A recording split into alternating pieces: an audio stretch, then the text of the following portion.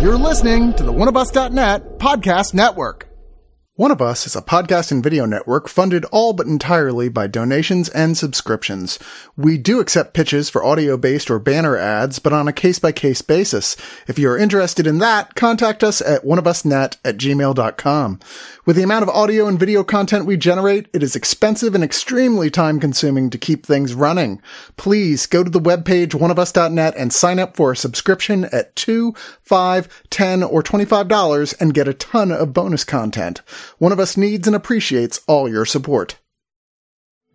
Hey, One of Us Network listeners, this is Trevor from the Nighthawks podcast, invading your space to ask you to give us a spin if you like movies. And I'm Matt, joining Trevor to ask you to join our cult. May not be a cult. Probably a cult. On the Nighthawks podcast, we cover new movies, old movies, great movies, bad movies, so bad they're good movies, and we cover movies from Norway.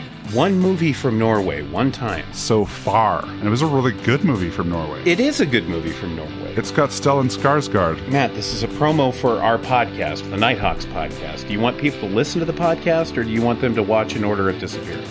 Wasn't that the point of covering In Order of Disappearance on the podcast, to get people to watch it? Fair enough. Watch In Order of Disappearance, and then afterwards listen to our Nighthawks podcast episode on it, or you could listen to an episode on any of the over 120 other movies we've covered. You can find us on Google Podcasts, Audible, Spotify, Stitcher, and at nighthawkspodcast.com.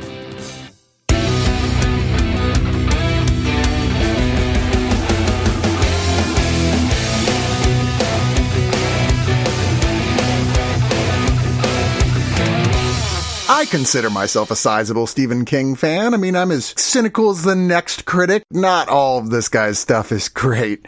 I mean, even his great stuff is popcorn fiction on the whole. That's fine. There's literally nothing wrong with that. And I think he's undisputably the king of the popcorn fiction. The horror Charles Dickens of our generation, in the sense that Charles Dickens was also a complete populist that was really just about making money and selling books.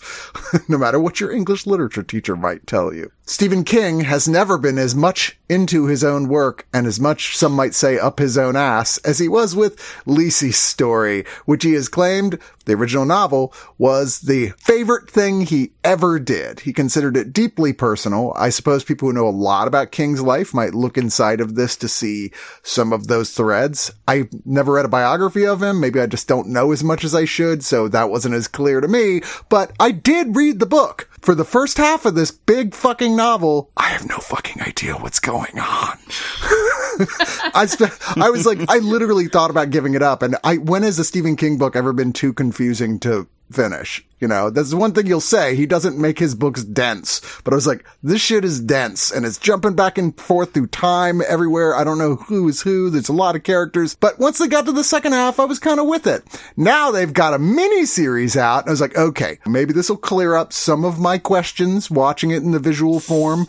8-episode series directed by Pablo Larraín, the Chilean filmmaker who did the just absolutely gorgeous Jackie. And I'm blanking on the name of the cinematographer right now, but a legendary cinematographer who did like Seven and a bunch of other stuff, produced by J.J. Abrams Productions, who I never want to see as a director, but he tends to put it all on the production team. And with a cast like Julianne Moore, Clive Owen, Jennifer Jason Leigh, Dane DeHaan, Joan Allen, Ron Cephas Jones, Michael Pitt. Wow.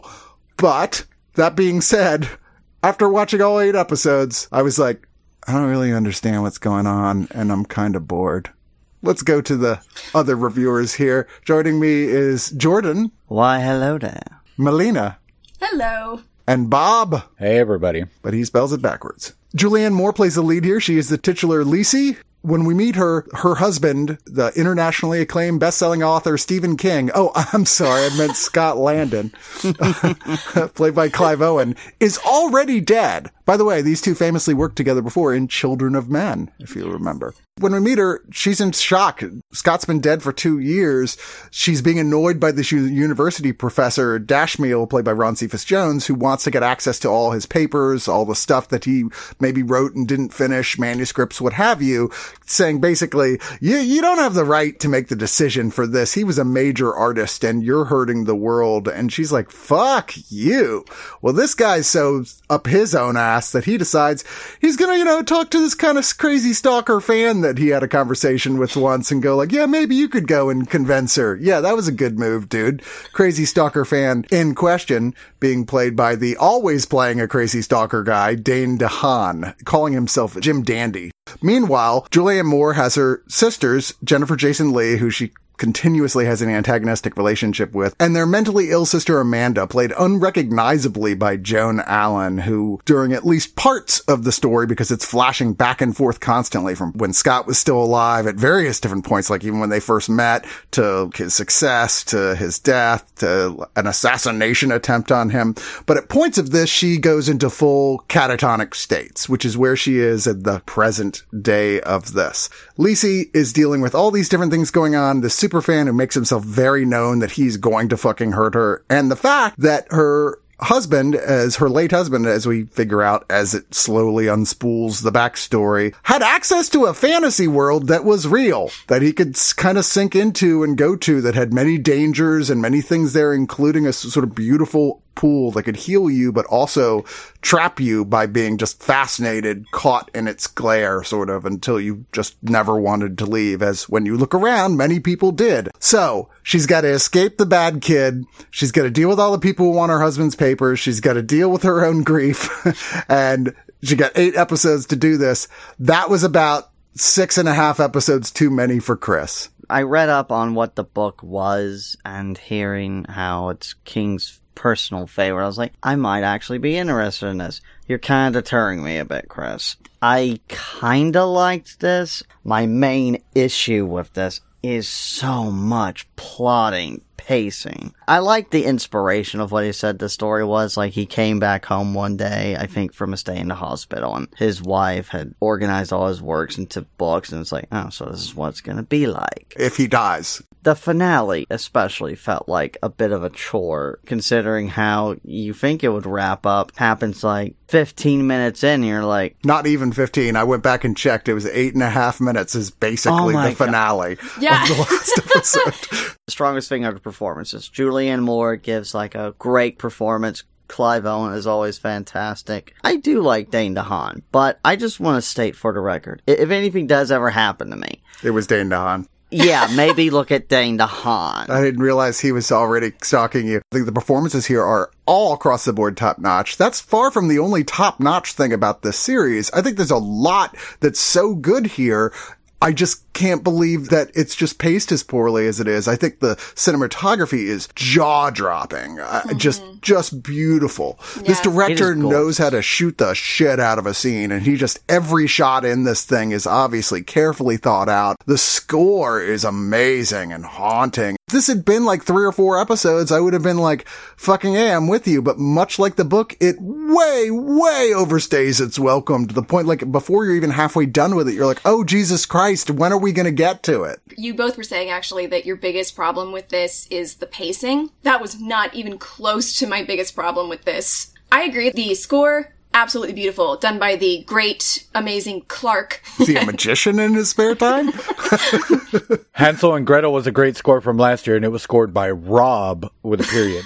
I think the cinematography is just, it's so beautifully saturated, it's so colorful, it totally puts you in that vein of you're watching something fantastical. I'm gonna say something that's probably gonna piss a few people off, but while I was watching this, I just kept having PTSD flashbacks to another movie that I thought got way far up its own ass, and that was Lady in the Water. There were points, especially toward the end, anytime they had anything with Clive Owen, where it's constantly quoting him, it's constantly talking about the importance of story in situations that do not call for it at all. This is that level of self-indulgent where I'm rolling my eyes so much that I'm actually afraid that I might go blind or do some serious damage to my retina. I agree. I think it's super self-indulgent, the story as well. I think that's like one of the problems. It's like I said in the beginning, Stephen King's so far up his own ass. I think there's cool stuff about it, but like so much stuff that should be better considering he clearly put a lot of thought into its very ambiguousness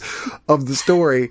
there's a lot of stuff that's just so on the nose, it's just laughable, like something out of a YA kid story. I was like, which is it? If you're going to make things this abstract, it should feel like it has mystery that you want the solutions to, and I never felt that way. I feel like y'all have put me in the pool right now because I was going to have to rip it off like a Band-Aid.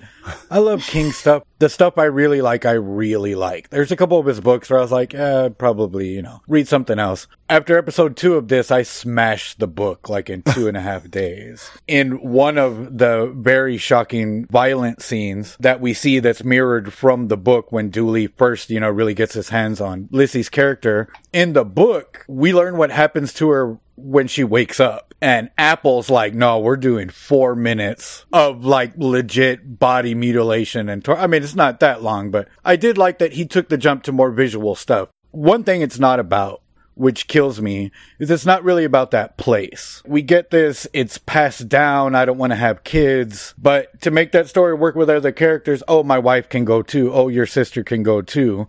Dooley's villain, some chilling stuff to watch on screen, but I've never seen a villain and be like, well, he's never gonna kill her, like he needs all the stuff in her house. So the most king part about the whole thing to me is episode 7, the flashback to him at the theater.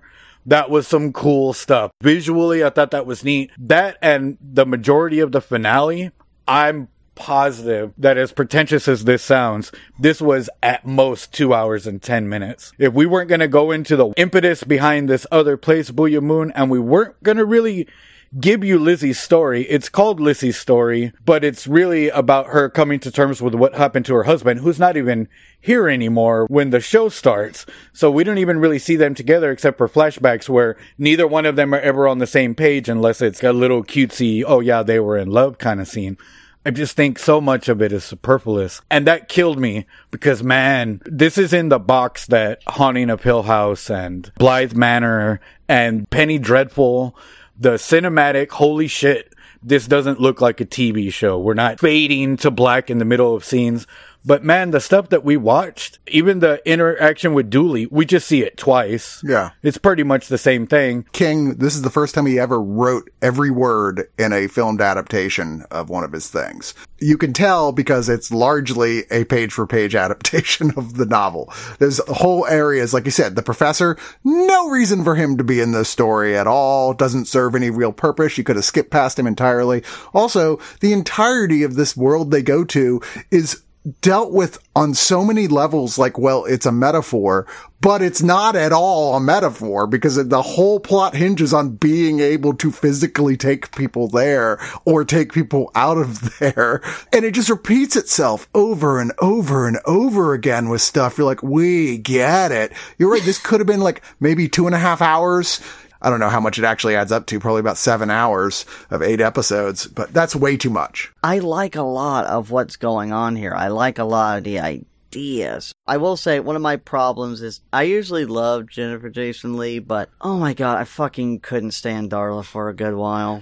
You can get off the cross so we can make wooden plaque to commemorate your sacrifices. But the thing is, she's really good as an actress, but the character itself is very one-dimensional. I like that they're sisters that aren't all best friends who constantly get along, but she never really has much to do. She's kind of extraneous by the time you get to the end of it. And Joan Allen, she does a damn good job at being unrecognizable. We had a great stable of actors here, but there's nothing really there for them. Like, I love Julianne Moore, but she's by herself half the time. Oh, I thought she excelled. I like what she did, for sure, but if you were going to tell me she was going to be an 8-hour horror series, I would have hoped for more something. Some of these movies that are dealing with grief, which this one is more probably about trauma, but, I'm being real general, that just start in one gear and stay there. Like, yes, grief is horrible, but if we don't balance this more, when this starts, her husband's dead. So the best thing we can get out of this is that she deals with all this in a way, but I was thinking in my head, this is like one of those YA tragic romances, but for really old people. Right. So they can kind of dress it up, make it look like it's classy. The book probably would have been a killer 120-page short. Yeah, novella. Yeah. Yeah. Well, let's get a final thoughts. Jordan. Definitely career best performance by Julianne Moore. Definitely up there with some of her best. Fantastic cinematography, wonderful music, plotting, pacing. I really liked episode 5 in particular. I thought that was a highlight for me.